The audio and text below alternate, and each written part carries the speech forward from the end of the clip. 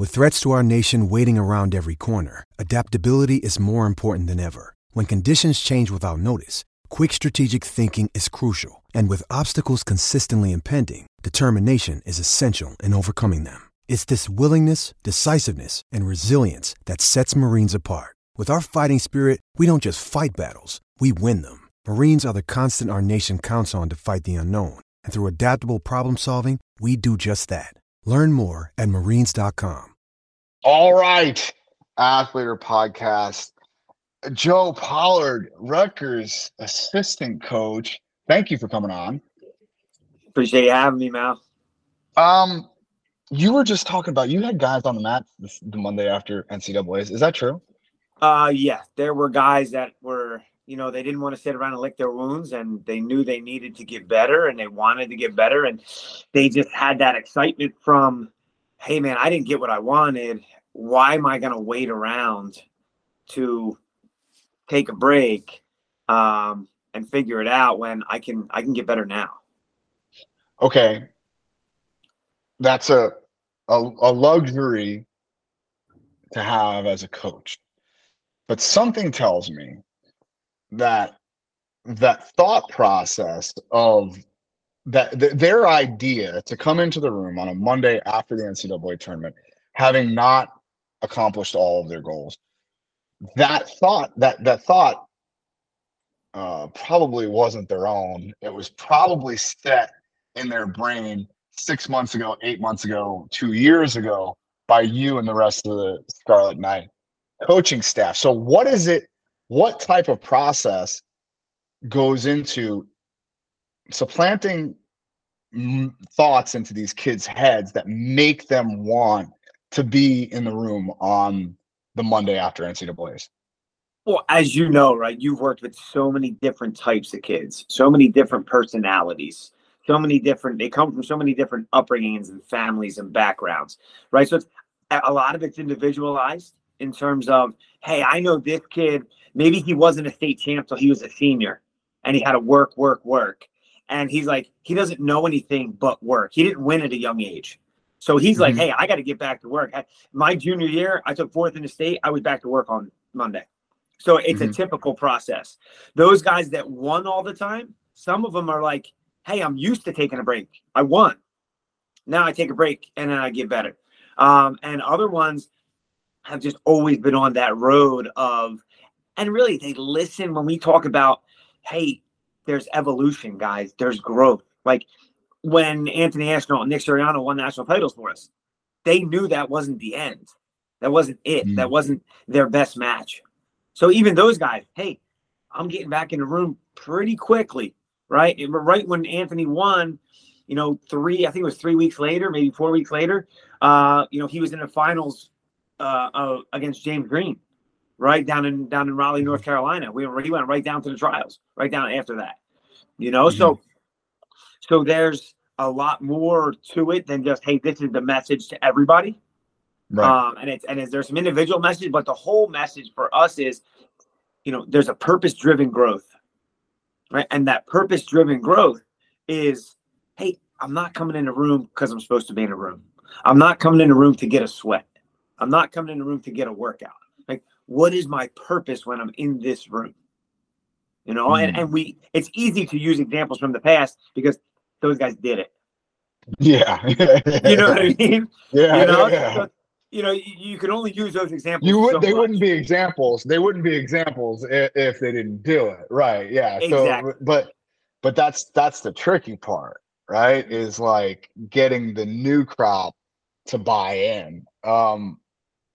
Is there a particular, so you mentioned different, you say upbringings and I guess it's an upbringing through the sport. There are the guys that have won everything from Tulsa Nationals to give it a name, whatever, right?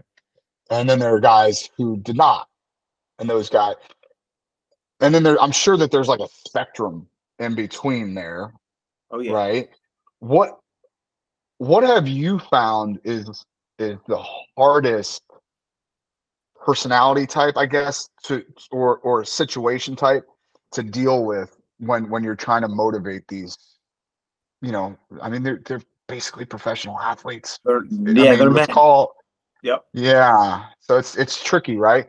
So who do you find is the most difficult to kind of work with there? Probably the more challenging ones are guys that have won a lot on their talent. Guys that have, because listen, you get 1%ers, right? Those dudes are talented. They're workhorses. They're mentally tough. And they've been through adversity and just ran through it. Yeah. That's few and far between, right?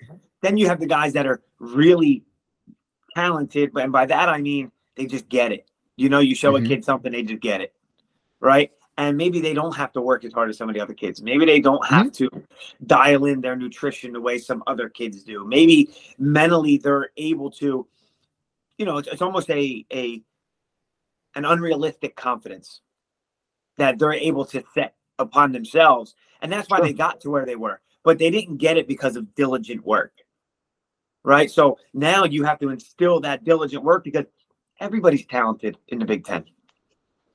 And if you're not talented, you're super tough. Yeah.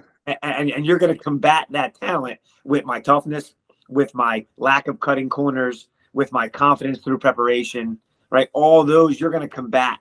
Maybe if there's a little bit of a chink in your armor, you're going to strengthen up everything around it with what you don't have. So the kids that are winning on talent, I would say, and kids that are winning, maybe they're a little bit more mature than other kids their age physically, and then everybody catches up to you in college, is where you have to fill in the gaps and really be able to explain to these kids, listen, you're duck. You have the slickest duck in the country. Congrats. Congrats. Great job. You're going to hit that on each guy once. And then they're going to punch you in the face. And then they're going to be mad because Mike Mal's going to throw a video up of a filthy duck. And they're like, you know what? Wait till you see this reaction.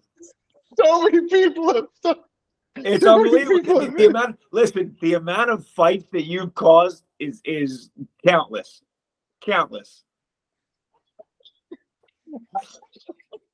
The amount of times dads have gotten to me about their kids. And poor kids are catching a beat. Oh, that's not nice, Joe Pollard. Why bring that up? Listen, I'm just saying the truth hurts. The truth hurts, but at the same time, it's a two-sided coin there. Yeah. Because, and I know it sounds crazy, and it sounds, pretty surface level, but you throw up a clip of a kid, that's getting passed around the group chat right away. Everyone's like, yo, you see him on Mike Mal? You see him on Mike Mal? You know what I mean? So it also it feeds the ego on some kids, and other kids, it just makes them ornery. Yeah, that's a good point. All right. So I know we've known each other for years. I know the answer to this question, but I want to hear it anyway. What is your favorite type of kid to work with? If that's the so I could probably rattle off 3 guys who were at that College Ave gym over the last 20 years that fit the mold of what you were talking about earlier.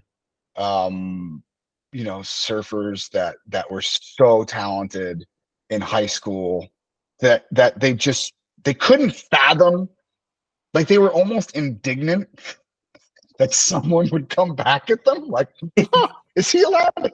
Is he do that? Yeah. But the other end of the spectrum, talk to me about kids that are the workforce, and maybe not regularly. They do want to dial in their nutrition, and they do do the right stuff.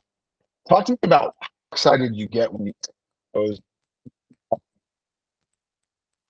So it's awesome when we get a kid who is hungry to learn, right? I want a kid who's hungry to learn. I want a kid who asks a lot of questions, right? I want a kid who at the end of the practice is going over the things that we talked about and is taking notes in their phone, or they have a notebook, right? And they're able to do that. But also you have to have a high wrestling IQ, right? A high wrestling IQ makes a huge difference at this level, right? Because everybody has a go-to attack. Everybody has my way to get out on bottom.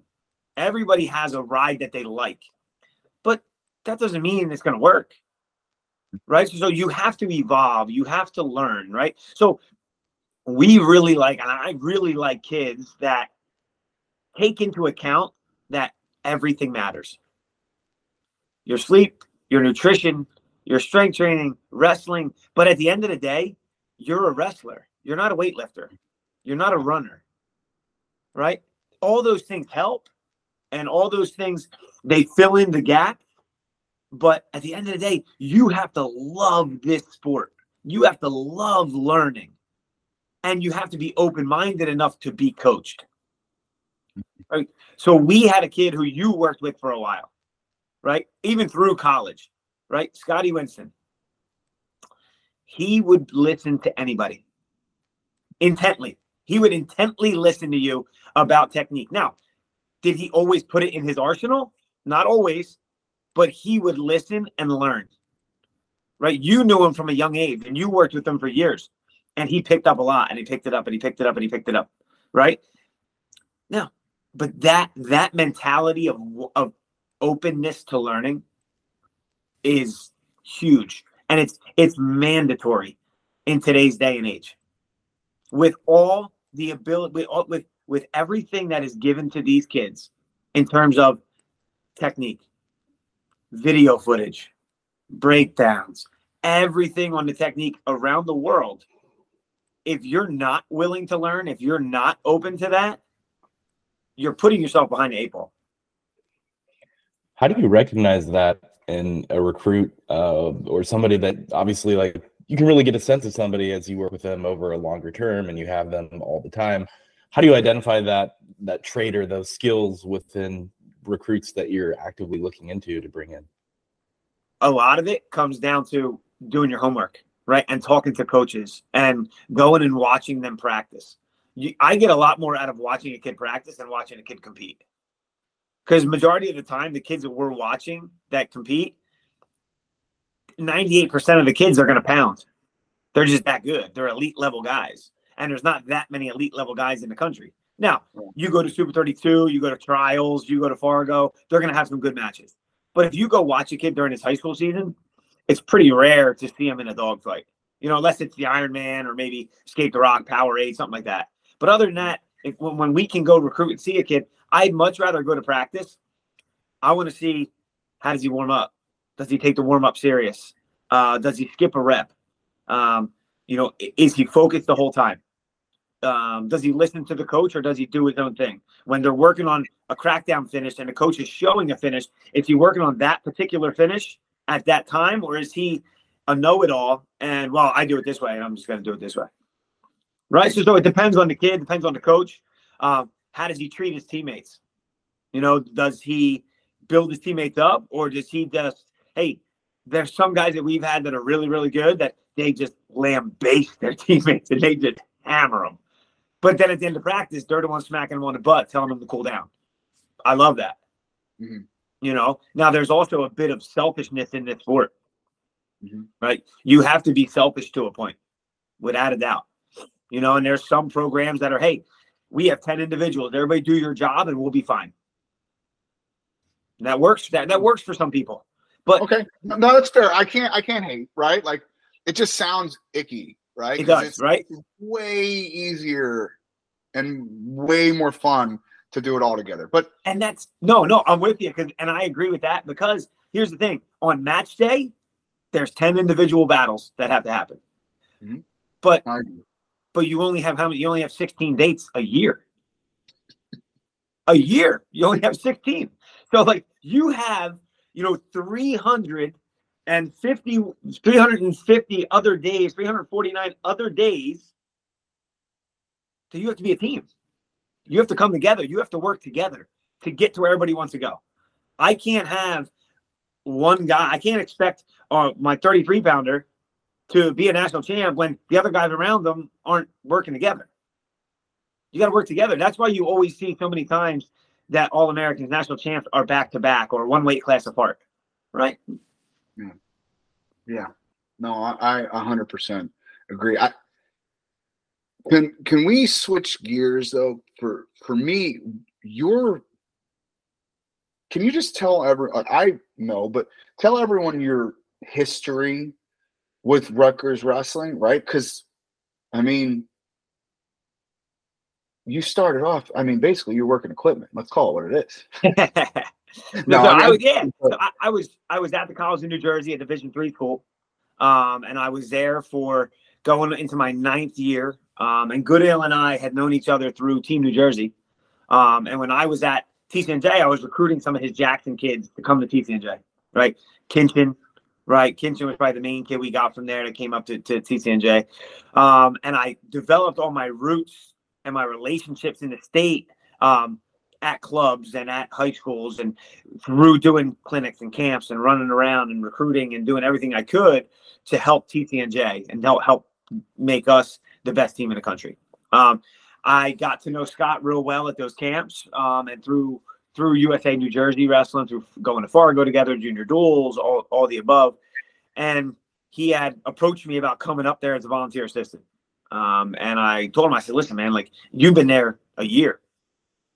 I'm going to be head coach at TCNJ in a year.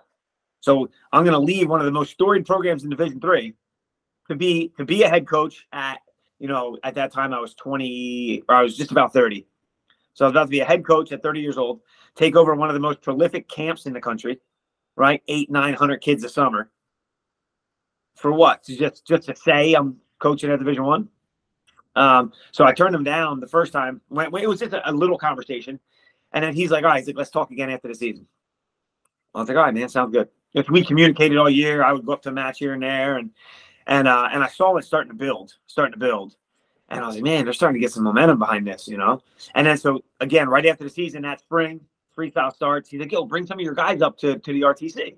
So I brought some TCNJ guys up. We work out. And I would end up working out with the Rutgers guys. And my guys would work out with the Rutgers guys. But I would just be in the workout, working out with Billy Ashnault when Billy Ashnault was a sophomore, and Daryl Kokoza and Mario Mason. And these guys were Joey Lengel, Matt Fusco. Those guys were all there. So I'd be wrestling with them. Another week or so, Scott's like, hey, just come up and meet with me. Just come sit down. So I go sit down, we talk, and he sold me on it, dude. Like, the vision, it was so clear.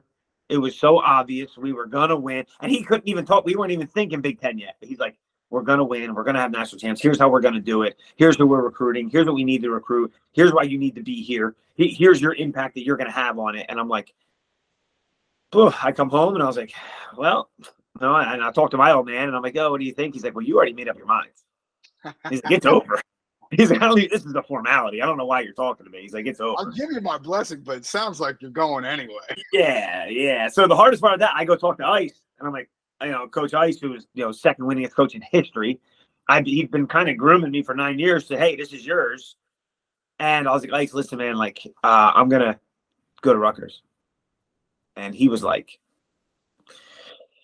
had some choice words, and at the end of the day, he was like, listen, man, I don't agree with your decision, but I'll always support you, and then he goes, I don't see where your longevity is there, because he assumes Winston's done, he's going to want to coach. He just assumes some of these high-level guys are going to want to coach. So he's like, I just don't know. He's like, I think you're making the wrong decision, but I'll always support you. I said, all right. So I tell Scott, all right, I'm coming out. So I was the volunteer for I was a volunteer for 3 years.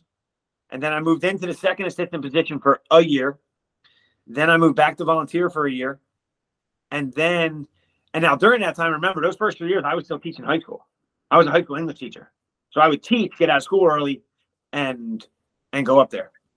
So I wasn't there for like morning workouts. I would work out with guys in the afternoon. Then I would stay till like 7, 8 o'clock at night and get another drill in with a guy there. So luckily I wasn't married at the time. I didn't have kids, because my days kind of were like, I'd leave my house at 6:30 to go teach, and I would get home around 9 or 10 or 10:30. And so that was that was the day, you know. But like, you know, you mean you have the same mentality I do. It's like, hey, the more I can be on the mat, the better, right? And it's not about me. It's this dude's got to get better. This guy's got to get better. We got to fix this. We got to fix this, you know. And having hungry guys around you, there's never enough time. So then it was able to Billy Ashnault was taking the CBA job, and Scott was like, listen, like, you have to be here full time. What do I have to do? Like, what number do we have to get to? What do we have to do? And so he was like, listen, like, I want you to be in the DOP role, but run the RTC. So you will train with guys in the RTC, but you'll get an idea of how to run a program, right? Because at the time when I was volunteer, I was doing all the recruiting on campus because I couldn't recruit off campus. You're in every practice. You're doing all the extras, right? But I didn't do anything with the budget. I didn't do anything with marketing. I didn't do anything with match day. I didn't, you know, you get to focus on the guys. And so it was a long discussion, right? And finally I was like, all right, if I go DOP, now at this point I'm married, you know, kid, son. So I'm like, so I couldn't just bail on teaching and go do that and no benefits or anything like that. So the DOP was able to like, okay, here's the salary, and now you're went from teaching pension to Rutgers state pension, right? So everything carries over, benefits, things like that. So it's like a lot easier to talk to my wife and say, hey, listen, she's like, yeah, I know you're going to do it. Like, just do it. Again, I guess just the way I talk about it, it's like, I try to phrase it as, what do you think? But it's like, hey, it's already done. But like, what do you think? Yeah.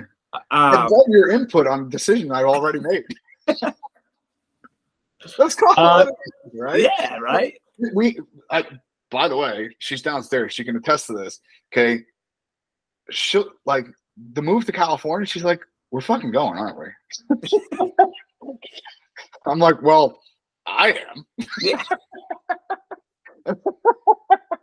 You know, and I said it kiddingly, but you know, you're more than welcome to come. You're more than welcome to come with me. It's cool. Pretty sure the kids like the beach too. So yeah.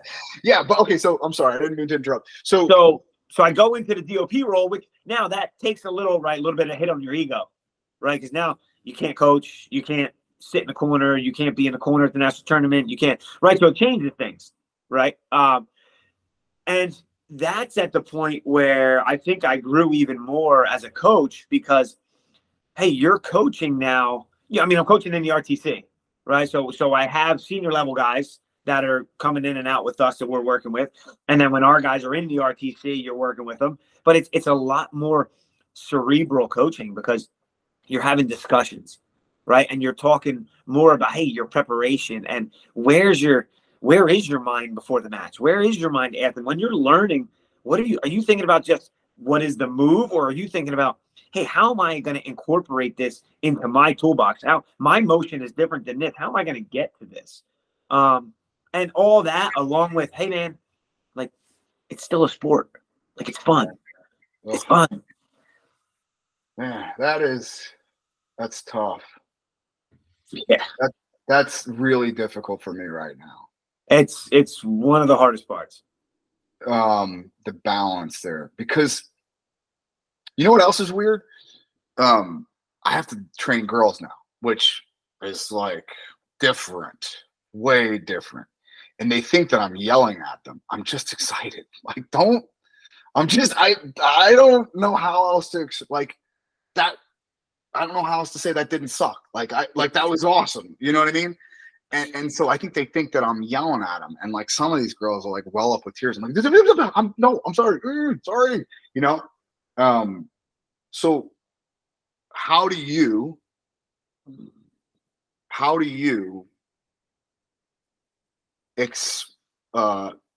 express passion without, because we express like as coaches, as people, we express passion about things that are important to us.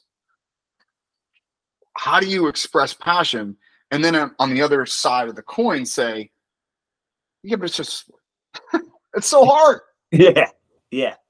For me, a lot of it is like you like to have a discussion with the kids or kid, whoever, and you're like, yo, like, don't take it personal.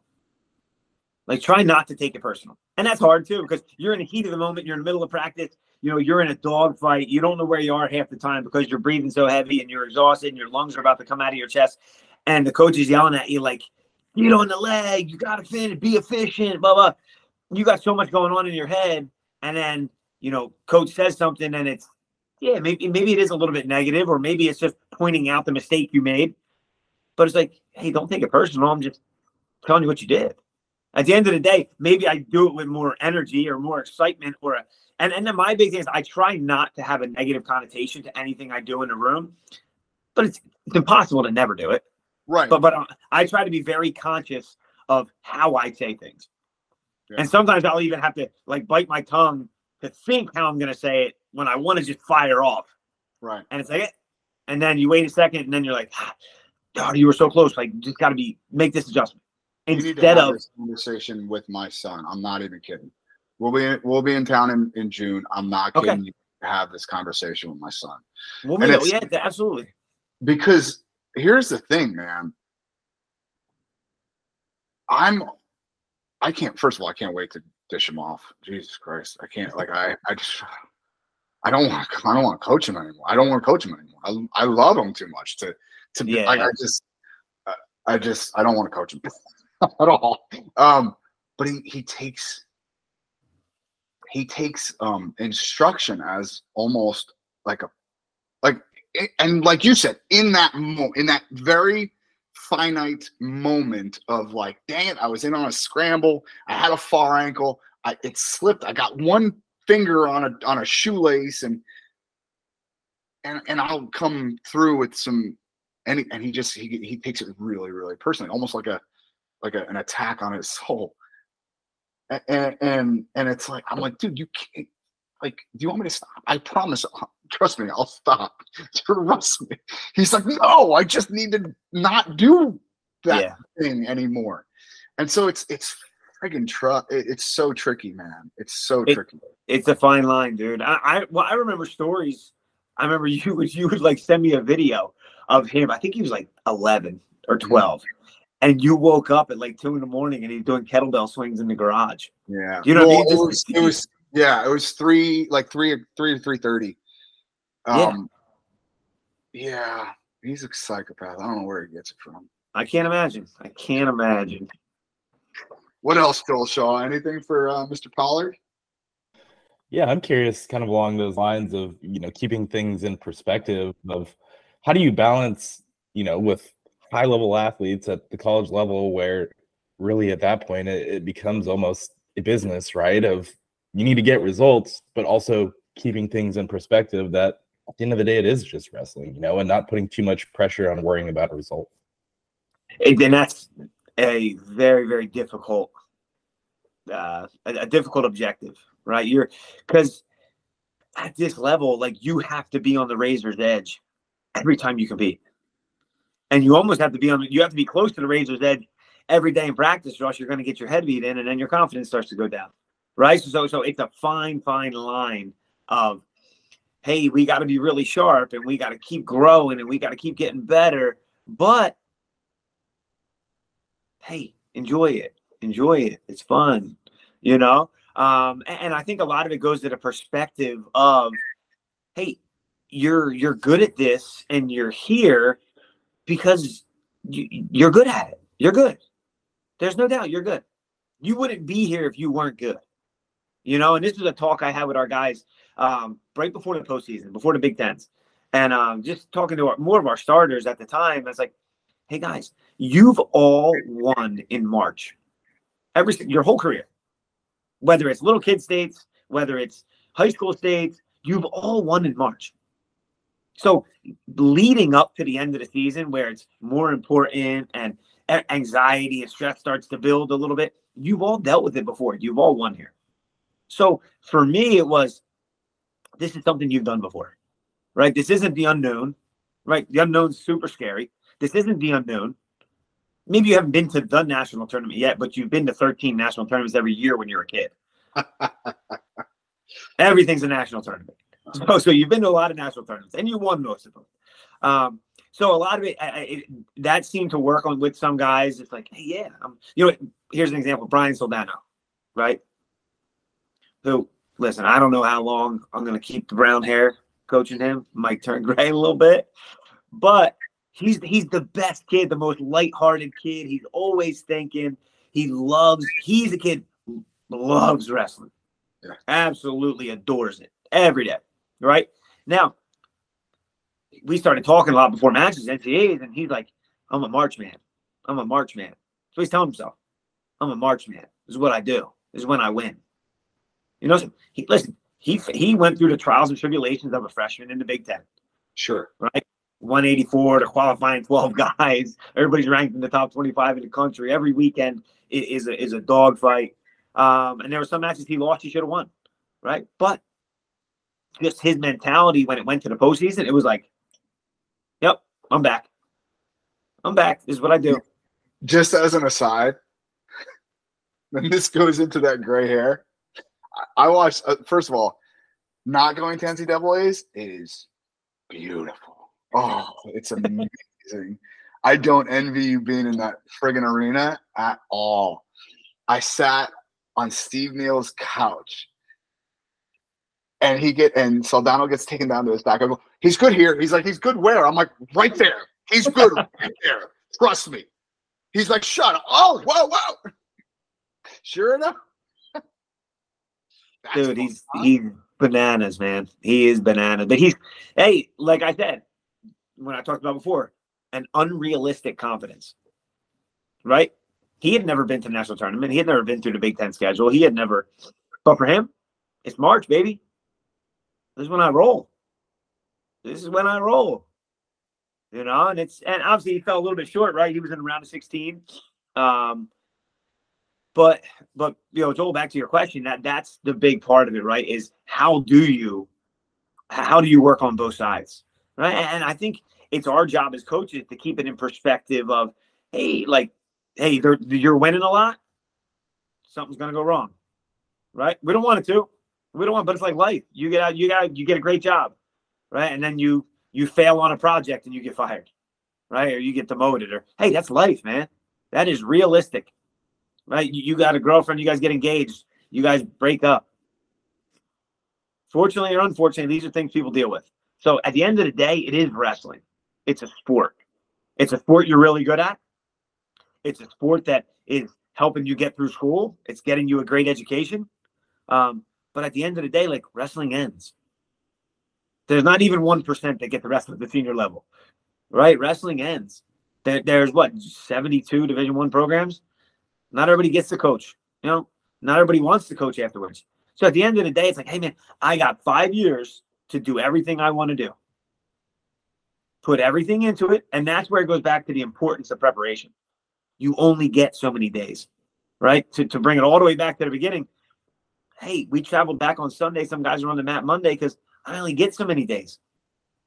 If I take 2 weeks off, there's 14 days. I don't want to look back on that and say, I didn't do anything. I didn't get better. I didn't try to work, you know, and that doesn't mean you're in there banging on Monday, but it's just the thought process of, I'm getting better. I need to get better. I want to get better. Right. And our guys, they've done a really good job this year of kind of changing their mentality a little bit in the dog days of the season too. Man, I get to be here, right? We talk about that a lot. I get to instead of have to, right? Get to instead of have to. And when you start to think about that, you know, I get to do this. I get to do this. It's like, wow, what a difference. What a difference in your own perception of just how you think about things. One of the other things you hit on was kind of, finding that balance of keeping their confidence up, right? Maybe you have a couple strings of bad days of practice and you can see, he doesn't have that swagger in his step anymore. How do you find that confidence when somebody is struggling and they're a good wrestler, but they're just struggling to get to their offense or to execute on something that they're trying to execute on? I'd say there's a couple of things, right? One thing that I have focused on for a while, and I forget where I thought about it, but I picked it up from somebody. Every day when you leave practice, like, the best guys think about what they did wrong or what didn't work, but they rarely think about what they did right. So, if I leave practice and I got 32 takedowns and I got taken down twice and I got ridden out for the last minute, I'm an elite guy. What am I going to think about? Getting ridden out and getting taken down. I'm not going to think about the 32 takedowns I got because I expect myself to get those takedowns, which, hey, there's nothing wrong with that. But you got to give yourself some credit for what you do. When you do things right. With that right now. What's that? So one of the things that this has been a really big point of focus for me is I start practice by telling them what they did really well the night before. Like, hey, it's so easy to tell them what we need work on. Yeah, because they're going to figure that out. you're going to work on it whether you fucking want to or not. So, but to start practice by bringing in and telling them, whoa, we're making big strides forward on our reattacks. Whether that's true or not, it's irrelevant. But hey, even if it's true for one kid. Yeah. Not a lie. Yeah. And I think, Mike, and you've definitely seen it before, but when you tell a kid something like that, something they haven't heard before or something they haven't thought of, and you tell them what they're doing well and they light up, it's like, oh, they're like, oh yeah. We had RTC yesterday and there's a kid there who's lights out. He's unbelievable. Right. But he's hard on himself because he's won so much. He's hard on himself. So it's like, dude, look what you just did. Because I'll video a lot of practices and just like run it back to him. Hey, look what you just did here, here, and here. He's like, man, that looks really good. I'm like, yeah, but all you're thinking about is the one pick that you got to pick and you didn't finish the lace. Right? How come I couldn't transition there? You didn't think about what you did before the pick. When this kid knows your pick's coming, you're still hitting it every time. Right? So it's those finer points of, hey, yes, we have stuff to work on. Yes, you need to get better at A, B, and C.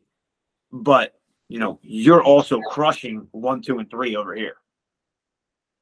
So that's one thing with building the confidence back up. And the other thing is really when kids start to understand that although each day builds on each other, right, and you want to keep stacking those good days together, at the same time, like, it's at the end of practice, it's the end of practice. That's it. It's over. Right? There's nothing else that if you have a bad day, and I tell our guys, never leave the room with that bad taste in your mouth. So if that means you got to hit 15 high crotches really smooth with a partner, go get 15 high crotches. If that means you need to run a mile to clear your head, run a mile. But don't leave the room being negative. Because you definitely did positive things that day. There's no doubt. Now, don't get me wrong. There's days dudes get their head beat in and they leave. They kick the door open and listen. They ain't getting the 15 extra shots and they ain't running a mile. I promise you that. They might be punching a locker. You know what I mean? But the majority of the time, when you do get through to them, they get it and they start to understand. Like, all right, well, let me hit. And then, because then, they're still, although they're still kids, so it's like they still remember what they did last. You'll just skip over what you did last and think about what you didn't do well. Laird's tough on himself like that. Is he? Yeah, he's really, really brutal on himself. I'm like, bro, you just hit, so I'll teach him something and he'll pick it up pretty quickly. And me, I got some off the wall shit, right? And it's not just single legs and high crotches. It's, under throw bys and it's, flying inside trip. And I'm like, bro, you're not giving yourself enough credit for the inside trip from space that you hit against a nationally ranked kid that's in our room. That's something, man. And he didn't have the best weekend this past weekend. Good, but he's still, there's hurdles that he's stuck on in his head, and finding ways over, around, or through those hurdles is going to be a lot of work for the next 8 months, 10 months of my life, because he is worth it. The kid's worth it. He's worth my time in every way, shape, and form. So, we have to find ways to, he sounds like a broken record sometimes. He just constantly goes back to, I'm not improving fast enough. I'm not improving. I don't give a shit whether you think it's fast enough or not. You're improving. Yeah. and that's, I got to be honest with you. It's the thing that I missed most about coaching when I was at Flow. But the thing that now that I'm back to coaching full time, that is the most, it's not stressful. It's just kind of maddening, right? It's just like, it's anger provoking, Yeah. but it's something. Maybe, for an old salt like me, it's the only thing that gets me moving anymore, And it's tough with those kids because, we've all had plenty of them that they're working, and you don't see progress fast enough. Then all of a sudden it's like a huge jump. And they're like, whoa. And then you sit back and you're like, I told you you were getting better. It's just a matter of putting it together.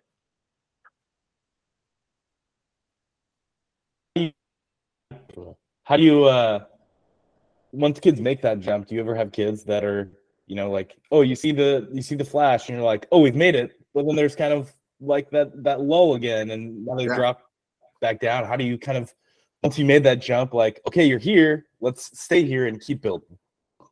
So again, part of that comes in the room and part of that comes with competition, right? Because at the end of the day, most of these kids judge themselves on the competition side, right? The wins and the losses, right? The wins and the losses are where they see themselves getting better. Am I beating guys I'm supposed to beat? Am I picking off somebody I'm not supposed to beat, by the rankings or by what people think? So there's a competition side of it, but then there's also, they compete every day in the room and they know how they do against everybody in the room, right? So there's a measuring stick of all different levels in the room, right? And then when you have an RTC, there's the measuring stick, the next measuring stick, the next litmus test is going up and up and up. So when you see those kids having those flashes, we like to just remind them of, hey, this is what it took to get here, right? This is what you're here. You're here. This is what you did to get here. So you're here. You're not, that work doesn't get taken away because you take a loss or somebody scores on you, or you got here because you did all this work leading up to it. So it's reminding them what they did, reminding them where they're at, reminding them why they got there. And it's, at the end of the day, it's, you want to try and figure out with these guys, like everybody talks about game plan. What's my style? And it's like, hey man, like, where are you most comfortable scoring points? Where are you most comfortable putting yourself in positions that are successful for you, your optimal positions? How does that conversation go with Saldano? Oh, so honestly, he thinks he's good everywhere. I'm like, what's your best position? He's like, after I shake hands. Joey, that's the best. He's great. Listen, with the exception of the mustache, I want to be that kid so bad.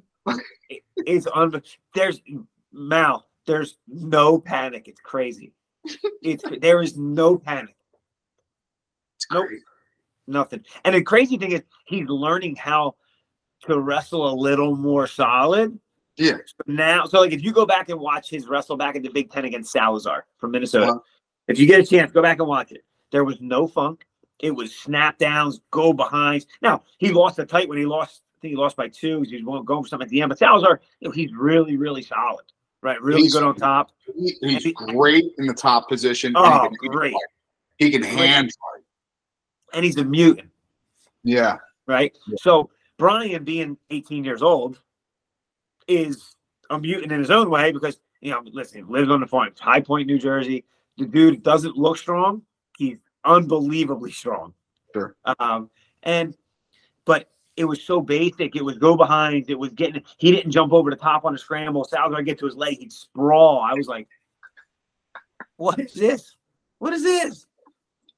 Novel concept. Novel. But you got to be careful, right? Because he's so good at what he's good at. Yeah. And you don't want to take away from that and change him.